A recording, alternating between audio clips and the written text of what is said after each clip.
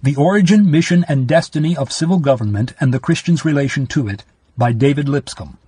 Chapter 1. We use the term civil government in this book as synonymous with human government, in contradistinction to a government by God or the divine government. The design in writing this book is to determine definitely the origin, mission, and destiny of human governments, their relation to God, and the relation the Church and the individual Christian sustain to them. In the beginning God created the earth and all that therein is. Over the material world and all the lower creation he gave man control. Let us make man in our own image after our own likeness, and let them have dominion over the fish of the sea, and over the fowl of the air, and over the cattle, and over all the earth, and over every creeping thing that creepeth upon the earth. Genesis 1 verse 26. And the Lord God commanded the man. Genesis 2 and verse 10. Without reference to what the command was, this indicates that while God committed the government of the undercreation to man, he reserved to himself the right and prerogative of governing man. God would govern and guide man, man would govern the undercreation, and so the whole world would be under the government of God, man immediately, and the undercreation through man. But man refused to be governed by God. First, as an individual, he violated the specific command of God. A little leaven leavens the whole lump. This leaven of disobedience wrought the rejection of the divine government and was transmitted from the individual to the family, to the tribe, to the race. While men slept, his enemy came and sowed tares among the wheat and went his way. When man was off his guard, the enemy of God and man implanted the seeds of distrust and disaffection, and the heart, the mind, and the life of man became disloyal to God. The serpent said unto the woman, Ye shall not surely die. For God doth know that in the day ye eat thereof, then your eyes shall be opened, and ye shall be as gods, knowing good and evil. Genesis 3 verses 4 and 5. The act of individual disobedience culminated in the effort of man to organize a government of his own, so that he himself might permanently conduct the affairs of earth free from the control of God and independent of God's government. The first account we have of organized human government is Genesis 10 and verse 8. And Cush begat Nimrod. He began to be a mighty one in the earth.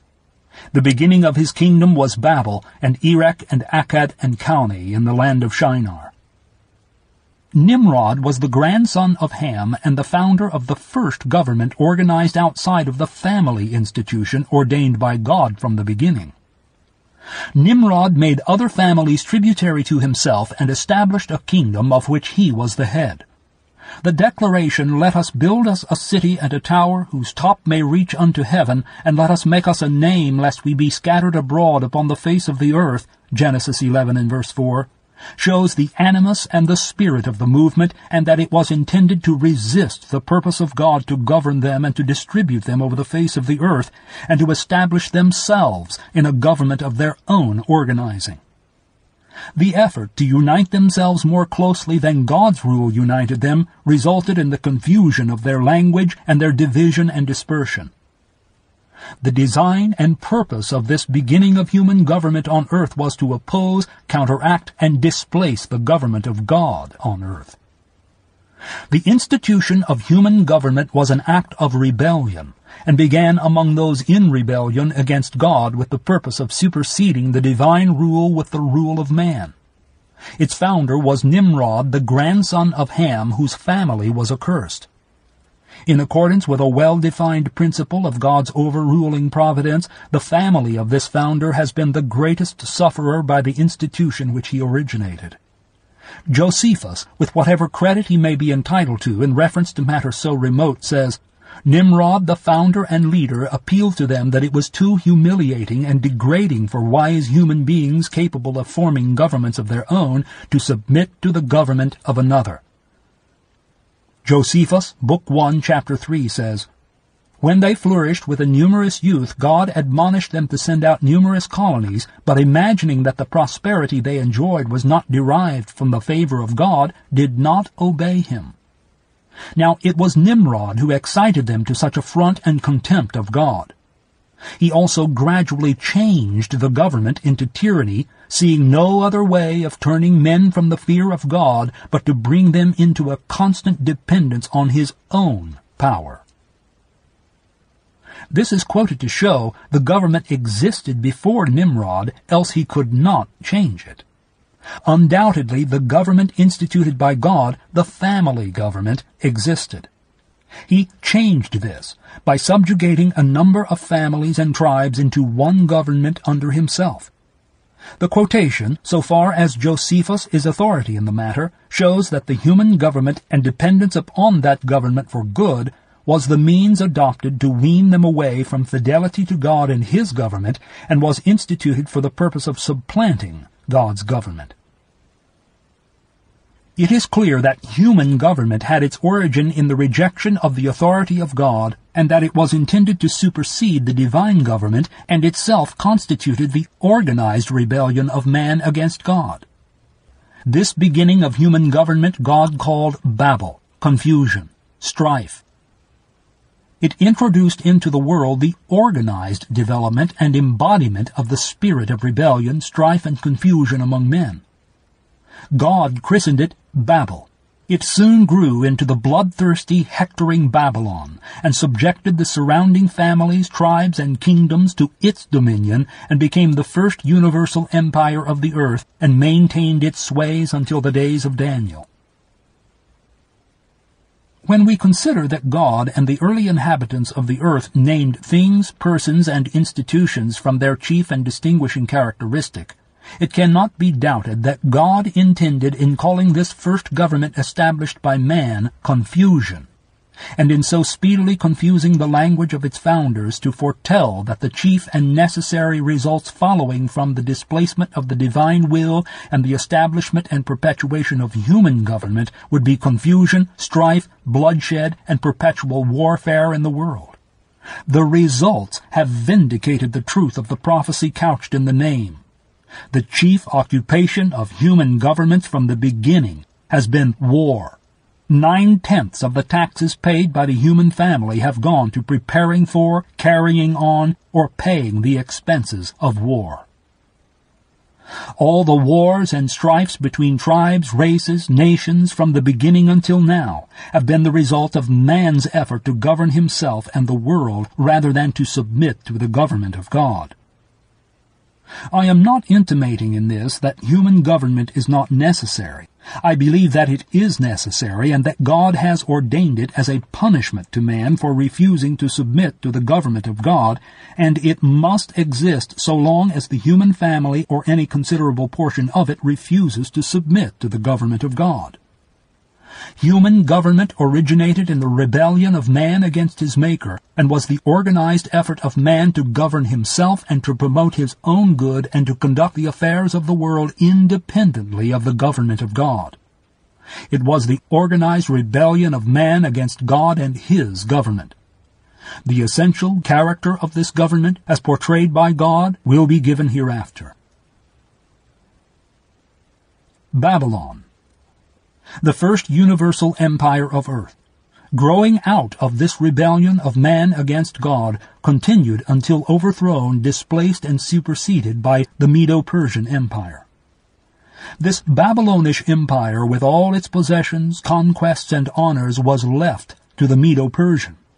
The Medo-Persian exercised universal dominion until overthrown by the Grecian power, to whom it was left with all its glories, honors, and possessions. The Grecian succeeded the Medo-Persian and continued until subdued by the Roman, to whom were left its power and possessions.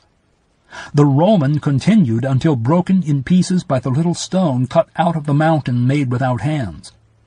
The fragments of this Roman Empire remain until the present day. All the human governments of earth are the broken fragments, or the offshoots of these, of the Roman Empire.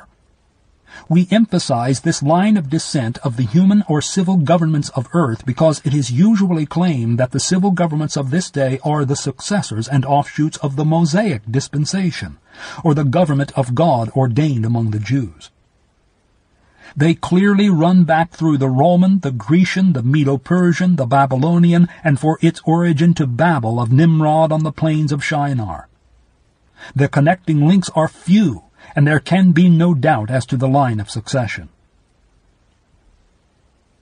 On the other hand, God has always kept on earth a government of his own, in contrast and in conflict with these. In Eden, the government was direct, individual, and personal. God spake directly to man and gave specific commandments to be obeyed. Men multiplied into families. God gave the law to the father and made him the lawgiver, the mediator, and the priest to his family. When the family of Abraham grew into the proportions of a nation, God gave it laws suited to a national existence. Moses became the lawgiver of this nation. He is sometimes called the lawmaker. This is a mistake. God was the lawmaker. He gave the law to Moses, and Moses gave it to the people. God has never authorized any being or power beneath his own throne to make laws to govern his own people. This is the prerogative he has reserved to himself. God is the only lawmaker of his people, the only rightful lawmaker of the universe. This government of God among the children of Israel was corrupted and perverted, but some of the Jews were schooled by it and trained, as were others not Jews, by the providence of God for the service in a higher and more perfect kingdom of God. God then took the Jewish national government out of the way and superseded it with the kingdom of heaven, the church of God, which was fitted for the service of individuals, few or all, in all nations, and aspires to universal and eternal dominion on earth.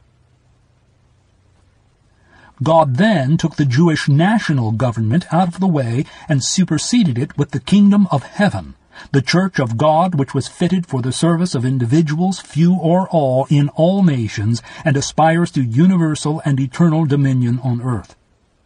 It is to embrace all people, all nations, kindreds, and tribes, and mingle and mold them into one universal brotherhood, to break in pieces and destroy all earthly kingdoms and dominions, and fill the whole earth, and stand forever.